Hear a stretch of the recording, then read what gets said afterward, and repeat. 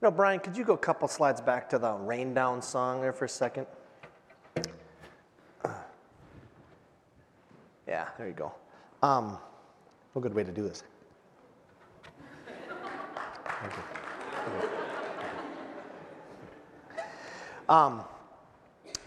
It's interesting. It kind of hit me on this song the first time I think I've ever understood this song. I think. Maybe I'm reading into what the author wanted to do there, but you spend all this time singing about the holiness of God, and after you reflect on the holiness of God, you scream to God, rain down your love and your grace upon me. Do you see that? If you look at the holiness of God and all its magnitude and all that He is, and I don't know if you like the kind of music that just came at you, but it's an awesome song about God being an awesome God. And what is your response to that? Same as Isaiah. Oh, God, give me grace, because you need it. We're going to see that this morning. My wife is the family historian. Actually, my wife and Dharma, I saw Dharma's here somewhere today. They're right there, dead center.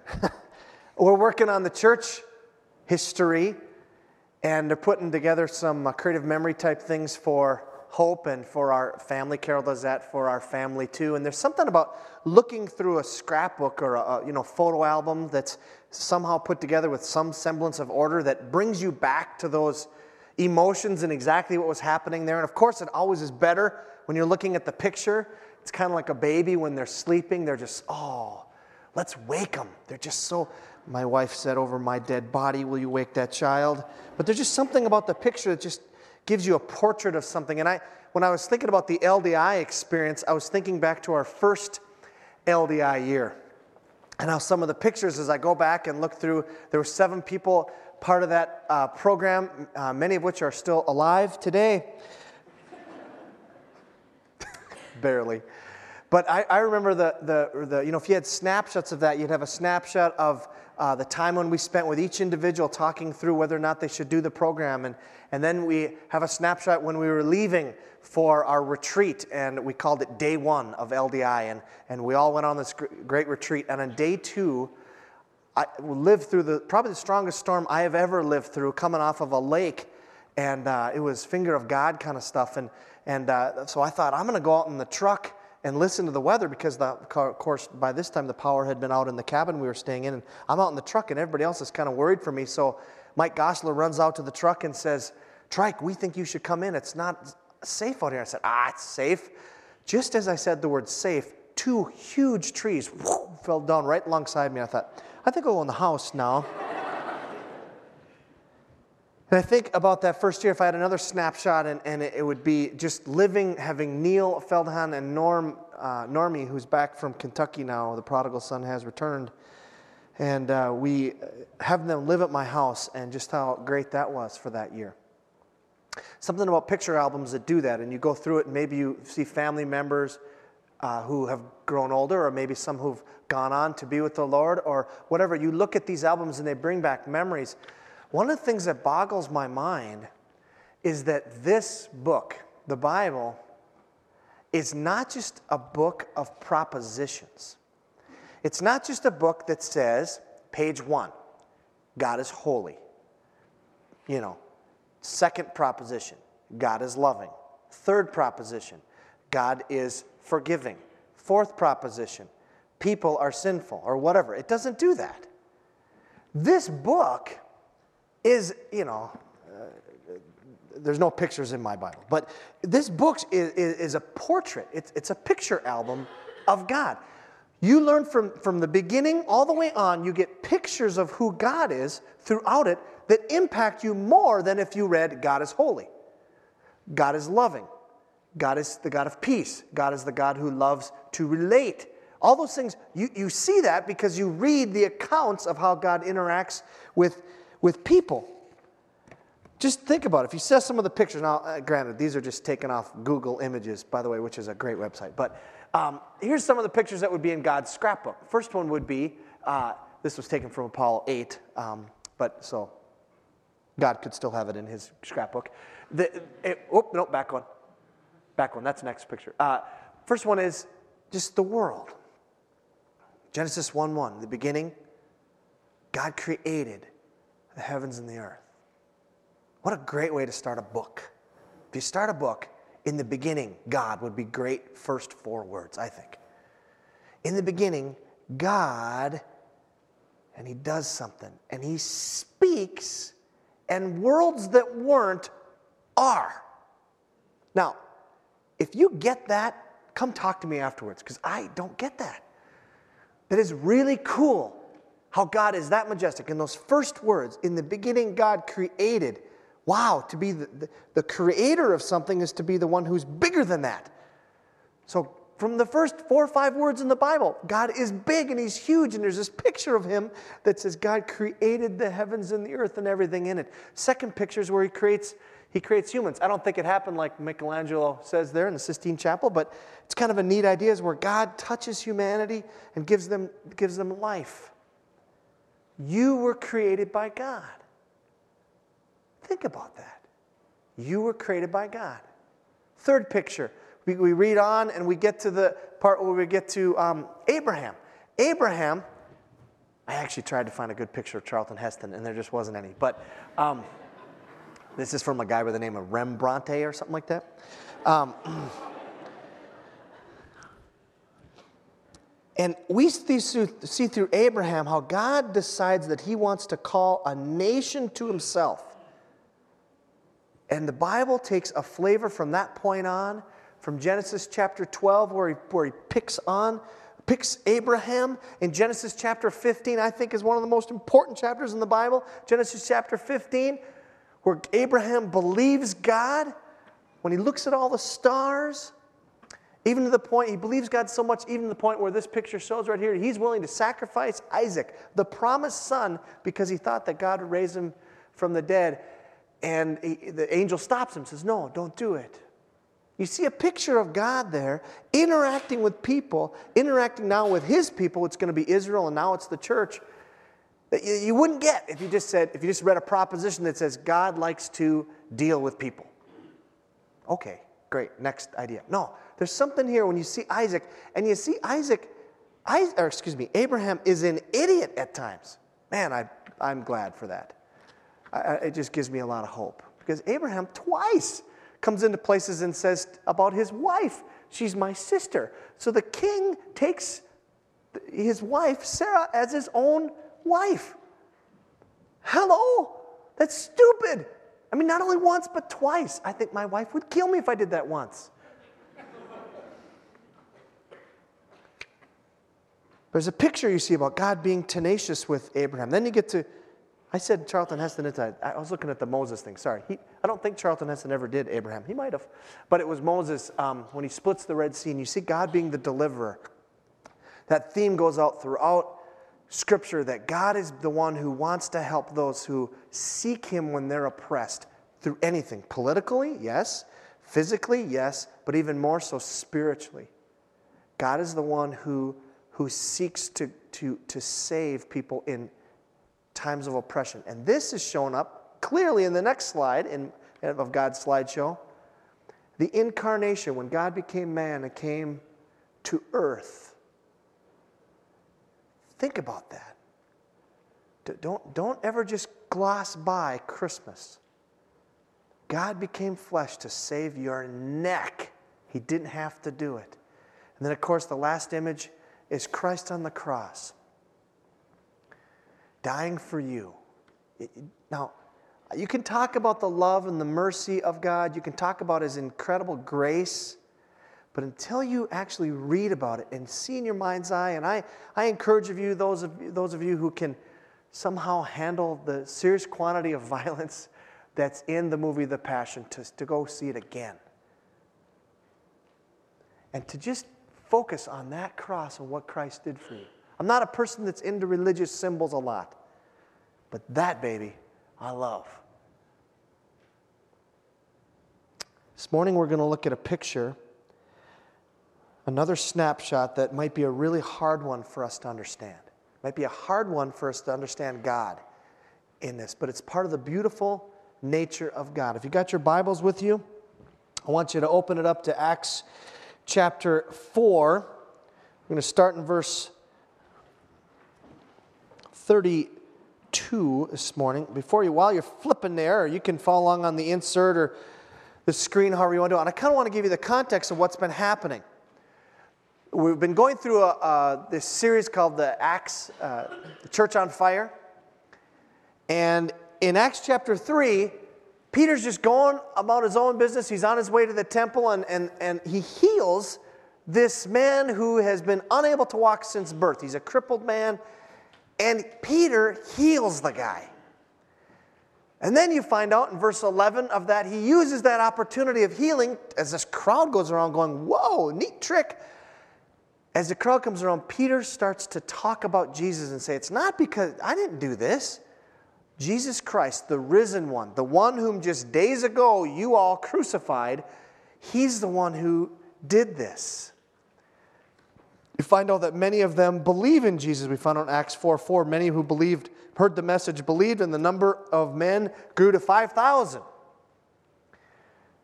Some of those people watching were religious rulers, religious leaders, and they didn't like Peter and John talking about Jesus. It was taking away their popularity. It's taking away their power with the people. And so they seized Peter and John, and they brought them before the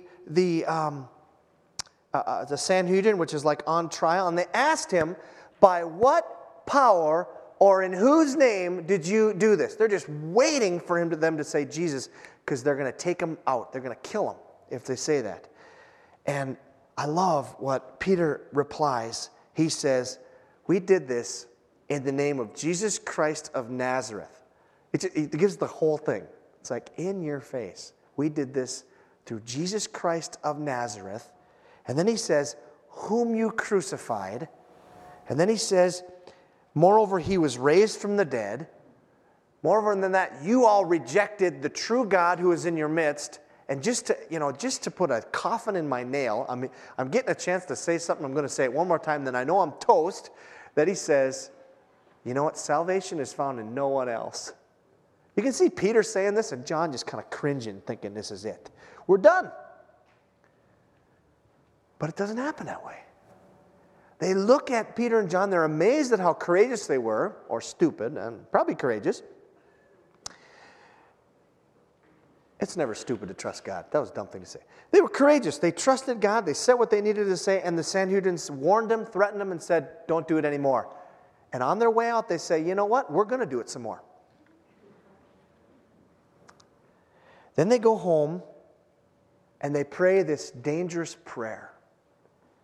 They pray this prayer in Acts 4:23 through 31. They pray this dangerous prayer that says, send your Spirit to do more miracles like that so we can have more opportunities to talk about you, Jesus. Send your Spirit. That's a dangerous prayer. We talked about praying dangerous prayers. Lord, I want to know you. Lord, I want to know you better. Lord, purge me of some of the things in my life that are not pleasing to you. God, humble me. Very dangerous prayer. I remember standing right here, last communion, praying with someone that says, I want to be humbled. I said, you really want me to pray that for you? Yes, I do. I said, great. Now we move on to another passage, Acts 4, verse 32. Let's start there. All the believers were one in heart and mind. No one claimed that any of his possessions were his own, but they shared everything they had. Now, it's amazing. They were one in heart and mind. Even their stuff, they shared all their stuff. We saw that in Acts chapter 2, the end of Acts chapter 2. They were just sharing all their stuff with one another. They hung out all the time in the temple courts. It was one big happy family, and that's what's continuing on here. And Luke, who wrote the book of Acts, wants to tell you that. It is continuing on. In verse 33, with great power the apostles continued to testify to the resurrection of the Lord Jesus, and much grace was upon them all. So it's continuing. You get the implication that it's keep growing. This movement is growing and growing and growing. Verse 34, there were no needy persons among them. Reason for that was from time to time, those who owned lands or houses sold them, brought the money from the sales, and put it at the apostles' feet. And it was distributed to anyone as he had need. You see what's happening there? It says from time to time as this was happening, which lets you know that some time is passing. I don't know how much time is passing now. We seem to be moving further away from when Jesus was ascended in chapter 1. time to time, I don't know, a year, 2 years, I don't know what's going on. It's a period of time that's happening. From time to time, people would sell some of their possessions or a field or a house, would give the money to the church, and it would be dispersed to those people who were in poverty situations. It's amazing. It's amazing. And here's a good example of that. A guy by the name of Joseph. They just picked this one guy, a Levite from Cyprus, whom the apostles called Barnabas, which means son of encouragement. He sold a field he owned and brought the money and put it at the apostles' feet. Now, Barnabas is going to be repeated in the book of Acts. We're going to watch this guy. He's going to be one of the heroes of the book of Acts. In fact, his name is repeated 28 times in the Bible. 28 times in the Bible. Paul, the name Paul is only, I don't know what it was, a couple hundred. I mean, that's a lot for a guy to have his name in the Bible. More than John the Baptist, more than other people. Barnabas has his name in the Bible 28 times, in Acts 28 times, in the Bible 33 times.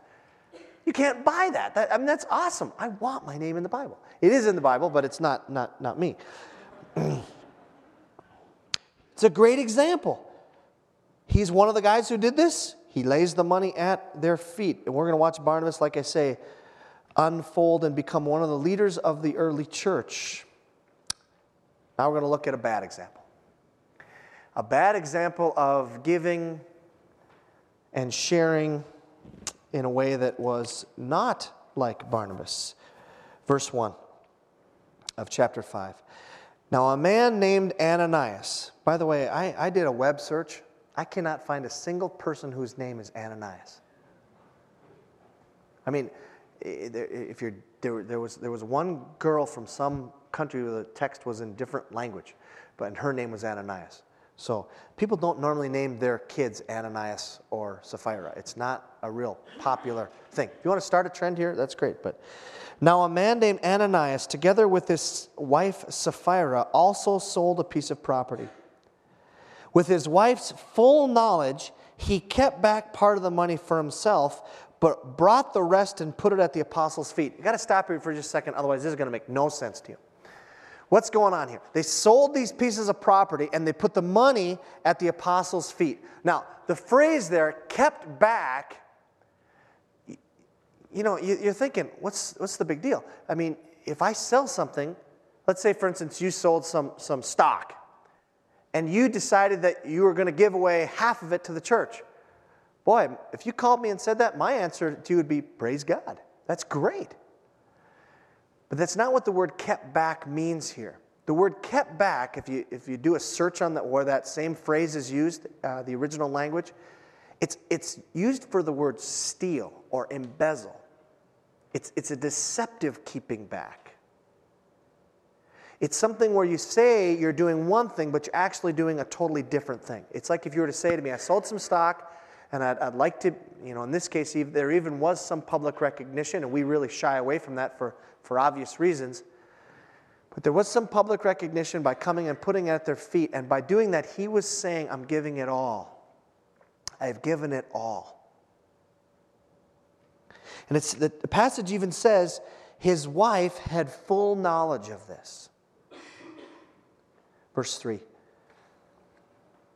Then Peter said, Ananias, how is it that Satan has so filled your heart that you have lied to the Holy Spirit and have kept for yourself some of the money you received for the land? Didn't it belong to you before it was sold? And after it was sold, wasn't the money at your disposal? What made you think of doing such a thing? You have not lied to men, but to God. See, he's saying here, well, this land was yours. No one forced you to give it. And when you sold it, you could have given a portion of it, no problem. There's no problem there. But you wanted the admiration that we were giving to Barnabas, Joseph. His name was also called Barnabas. You wanted that admiration. You wanted to be a deceiver. You wanted to have the spiritual recognition, but not earning it. You've not lied to men, but to God. It's heavy.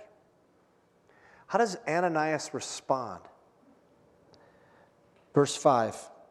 When Ananias heard this, he fell down and died. Doesn't get to respond. And great fear seized all who heard what had happened. Then the young men came forward, wrapped up his body, and carried him out and buried him. The phrase there that the king, if you got a King James Bible there, it says, gave up the ghost. It's more than just died. There was judgment upon him. Ananias dies. Doesn't get to respond to the accusation. It's just, judge, jury, and executioner right there. Ananias dies. That culture in the heat, they would bury the body right away. He buries him, takes him out, carried him out and buried him. 3 hours later, what about his wife? His wife comes in, not knowing what happened. Peter asked her, tell me, is this the price you and Ananias got for the land? Yes, she says, that's the price. It's the entire price. Peter said to her, how could you agree to test the Spirit of the Lord? Look, the feet of the men who buried your husband are at the door, and they will carry you out also. At that moment she fell down at his feet and died. Then the young men came in, and finding her dead, carried her out and buried her beside her husband. Great fear seized the whole church and all who heard about these events. It's a snapshot. We're getting a snapshot here. Remember? Creation, Abraham, Moses, Jesus. Ananias and Saphira is a snapshot in the Bible. Now, I have 4 huge questions about I call them BQs, big questions. I got 4 BQs that I want to walk you through this morning. That as I've wrestled with this passage, ever since I knew I was going to be doing a series in Acts, I was wrestling with this passage. First question. Why is this passage even here? Why include this passage? Lots of things were happening in the church from time to time. This period of time goes by, like we talked about before, and they don't include a lot of the details, but they include this one. Why? What's this here for? It's very interesting. A lot of people avoid this passage. Charles Spurgeon, who was a famous 19th century preacher, compiled together a century's worth of preaching. He called it Great Preaching of the 20 centuries of great preaching. It's 60 volumes. I don't know how many, but 60 volumes. There's not one sermon on this passage. People avoid this passage. Why is it in the Bible? What's the point of this passage? Well, it's repeated twice in the text. The point is this. Great fear seized the church. It's repeated when Ananias dies, and it's repeated when Saphira dies. Great fear seized the church. If you're a little uncomfortable right now after I've read this passage, good. Passage is doing what it's supposed to do. I'm a little uncomfortable reading it. Great fear seized the church. Second question. Well, what was their sin that was so bad that it took them out? I mean, that's amazing. They die right there. And it wasn't greed. A lot of people talk about it being a misappropriation of funds. Don't get me wrong. Don't go misappropriate funds. But that's not the thing that took out Ananias and Saphira. It wasn't even keeping part of it for themselves. They could have done that. Peter says that. It was your land. Hell, it's no big deal. And after you sold it, it was your money. What the sin was lying. The sin was lying so that you look better than you really are, especially in a spiritual fashion.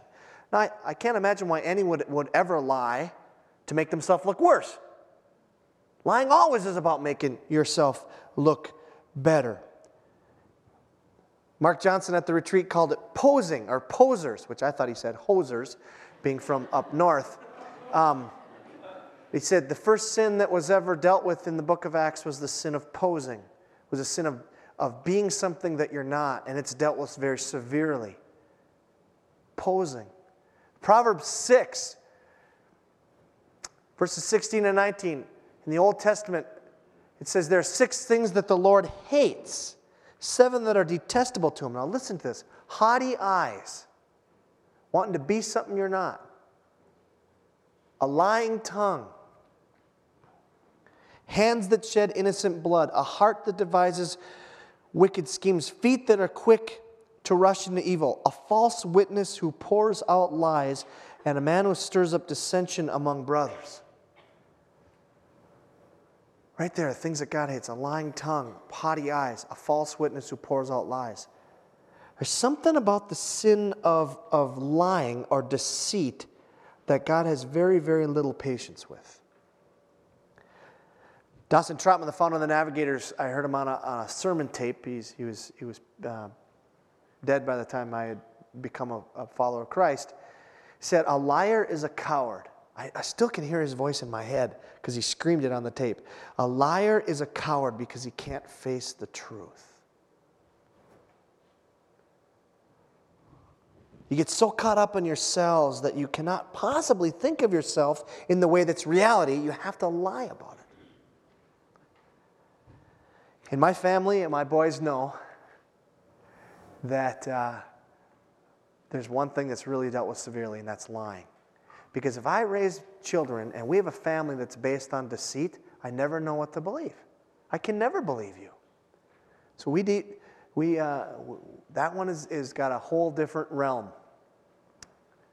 I want my boys to be a lot of different things, but liars I do not want them to be. Ajith Fernando, who's the national director in Sri Lanka and a great Bible teacher. If you ever get a chance to hear Ajith Fernando, he often speaks at urbanas and different things. When he's in Sri Lanka, and in Sri Lanka there's not a lot of Christians. They don't have a lot of things, they don't have a lot of people who are part of the Christian movement. So he's getting people from all kinds of different walks of life, and they become volunteers, they become followers of Jesus, and they become members or volunteers in his organization, and they go and they make a lot of stupid mistakes, and it kind of blemishes the name of Youth for Christ, who he's the national director of in Sri Lanka. Listen to this quote by Ajith. He says, in YFC, Youth for Christ, we do not expect the volunteers not to make mistakes. It's a double negative. In other words, we expect them to make mistakes. We are willing to pay the price of those mistakes. Even though they may give us a bad name, we do not regard them as serious. But there is one thing we regard as deadly serious: lying. When people are not truthful with themselves, there is a hindrance so that God cannot work with them to help them. They are on a dangerous path. Something about this particular sin that is the first one that's dealt with in the church. Up until then, everybody seems to be getting along and things are going very well. And there's something happens here when Ananias and Saphira lie. And they were generously lying. They gave a bunch of money, but they lie about it. Now the question that's going to be going through your mind is, were they really Christians? And there's a whole bunch of debate on this. Were Ananias and Saphira really Christians? I don't know. I really don't know. If I want to be faithful just to the book of Acts, it really seems like they were. Because it doesn't make any statement about there was somebody trying to infiltrate our ranks and they tried to buy their way into leaders. It doesn't say that. It just says, now there were these other two people. However, they could have so deceived themselves and lying about who they were that maybe the whole thing was a game to them. I don't know. Third big question. I thought the New Testament and the church was a place of grace. What is up with Peter? Not Peter back there. Peter, the Apostle Peter. I mean, first thing, when Saphira comes in, he doesn't even say, oh, Saphira, your husband just became worm food. He doesn't do anything. First thing he asks her is, by the way, that money you gave, was that the full amount? That's just not Grace 101, you know? That's just not the nicest thing to say to someone whose husband has just died. He's there to see if she's going to be truthful right on the bat. Wait a minute. What is up with that? I thought the Bible was, and the church, the New Testament, was a place filled with grace. We cover over our mistakes. Come on. What is this about? I thought it was okay to sin in the New Testament. You hear that? God is making it clear here. Just like he did when Israel was established and they were going into the promised land, there was a man by the name of Achan. They were told to not, in Joshua chapter 7, they were told to not take anything of the people that they had defeated. They were not to plunder any of their goods because that stuff was from of evil making, and they were not to have any of it. And Achan decides to steal some of it. He says, I want it, I coveted it in my heart, and I took it. Achan and his family are stoned to death. It's severe. What happened? Great fear went throughout the whole tribe, or the whole nation of Israel. On the establishment of the church, there's another Achan. His name is Ananias, and Saphira in this case. Sin is dealt with very severely to make it very clear. No, it's not okay. It's not okay. Fourth big question. Does God judge like that today? Does God judge like that today? Of course he does. Of course he judges like that today. There's a misnomer, I think, in our understanding that we're so lackadaisical with sin that we just think, oh, it's no big deal, you know. La-di-da-di-da. No, it's a big deal. Sin is a huge deal. You are diminishing the cross every time you say sin was not a big deal. Sin is a huge deal. We just think, oh, you know what, Jesus, it's okay, no big deal. One more sin for Jesus, doesn't really matter. No, it's a big deal. It diminishes who God is. It gives the church, it gives yourself a bad reputation. It puts you in line for something like this. I've heard people who are in going through a struggle in their life and they're angry with God and they're kind of shaking their fist at God and they say, God, I have had it. I don't deserve this. I want you to give me what I deserve. Ooh, baby. Want to talk about dangerous prayers? Holy smokes. If every one of us got what we deserve right now, we'd have to have a morgue in the basement. Every one of us are Ananias and Saphira. Every one of us. Does God judge like that today? You better believe it. He's a holy God, and he's completely just. If he doesn't punish sin, then he's no longer just. Now, does he take us out on an immediate basis when we sin? Not usually. Not usually. Praise God. But that's what we deserve. If you don't feel the sense of urgency and the fear every time you're involved in displeasing God by walking into sinful ways, whatever they may be, if you don't have that sense of, oh my gosh, right now I could be taken out, you don't understand the cross. You'll never embrace that thing until you understand, oh, I'm in deep doo-doo here.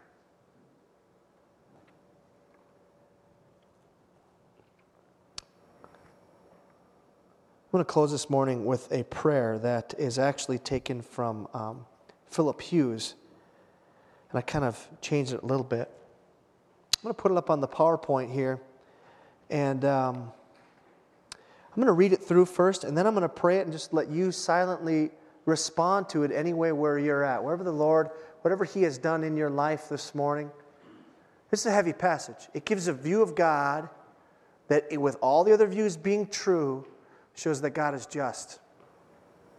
He doesn't cease to be just because the cross, and he doesn't cease to be just because every time we sin, he doesn't punish us. He doesn't cease to be just because if we do lie, we live at times.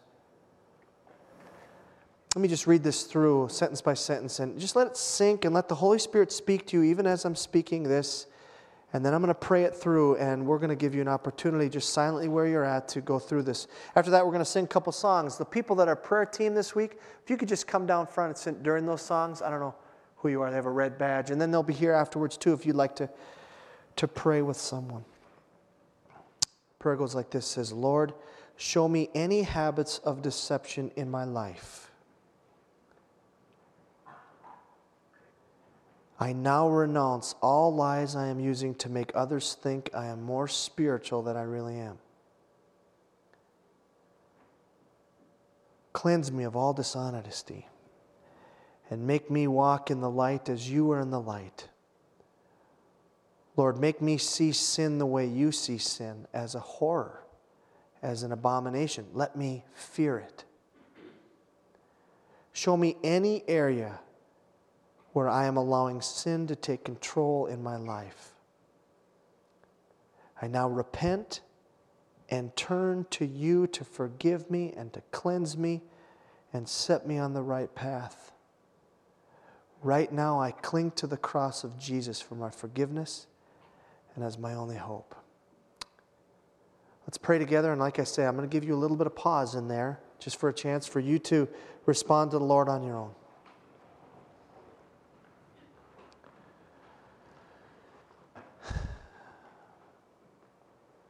Lord, this is a tough passage. And I just confess, even in my own heart, and this week as I've pondered it, that great fear has come across me. Just I think of my own life, and at times I get lackadaisical about sin. I don't want to sin. There's no joy in sin. Sin is stupid. There's no fulfillment for me and no pleasure for you. So right now, Lord, as a body this morning, we want to walk through this. We want your Holy Spirit to speak to us, to take this stuff away and to cause us to turn from it, whether now for the first time in our lives or for the 100th time, to turn from it and to seek you for cleansing and for comfort and for forgiveness. So Lord, right now, by your Spirit, open our minds and show us any habits or any ways that we have been deceptive.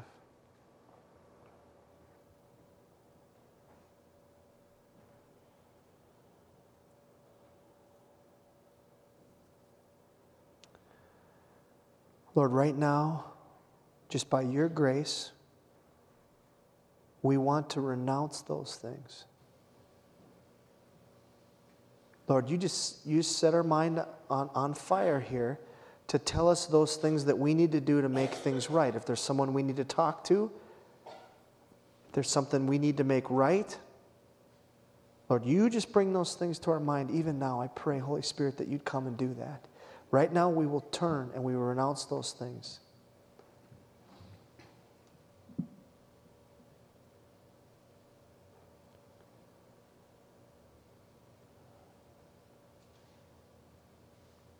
Jesus, we are desperate for your cleansing. Lord, we are Ananias and Saphira. Everyone in this room, myself included, have done things worthy of being taken out immediately. And Lord, we beg for mercy. Your holiness demands that we beg for grace. So right now we ask for that. We ask that you'd cleanse us of all this dishonesty. And you'd make us walk in the light as you are in the light.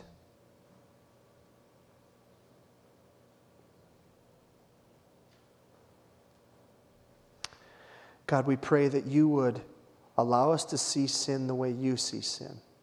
Never flippantly.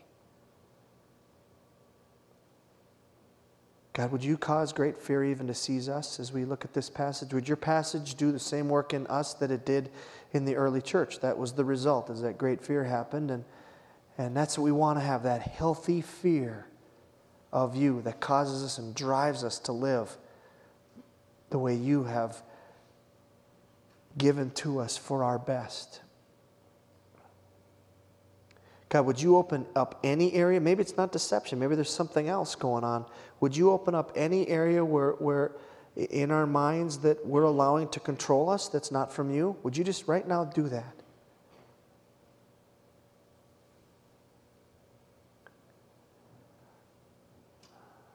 Right now, Lord, even as you're bringing those things to our mind, we feel very weak on them. But at the same time, right now, as a church, we want to turn from them. We want to repent of them. And Jesus, hang on to you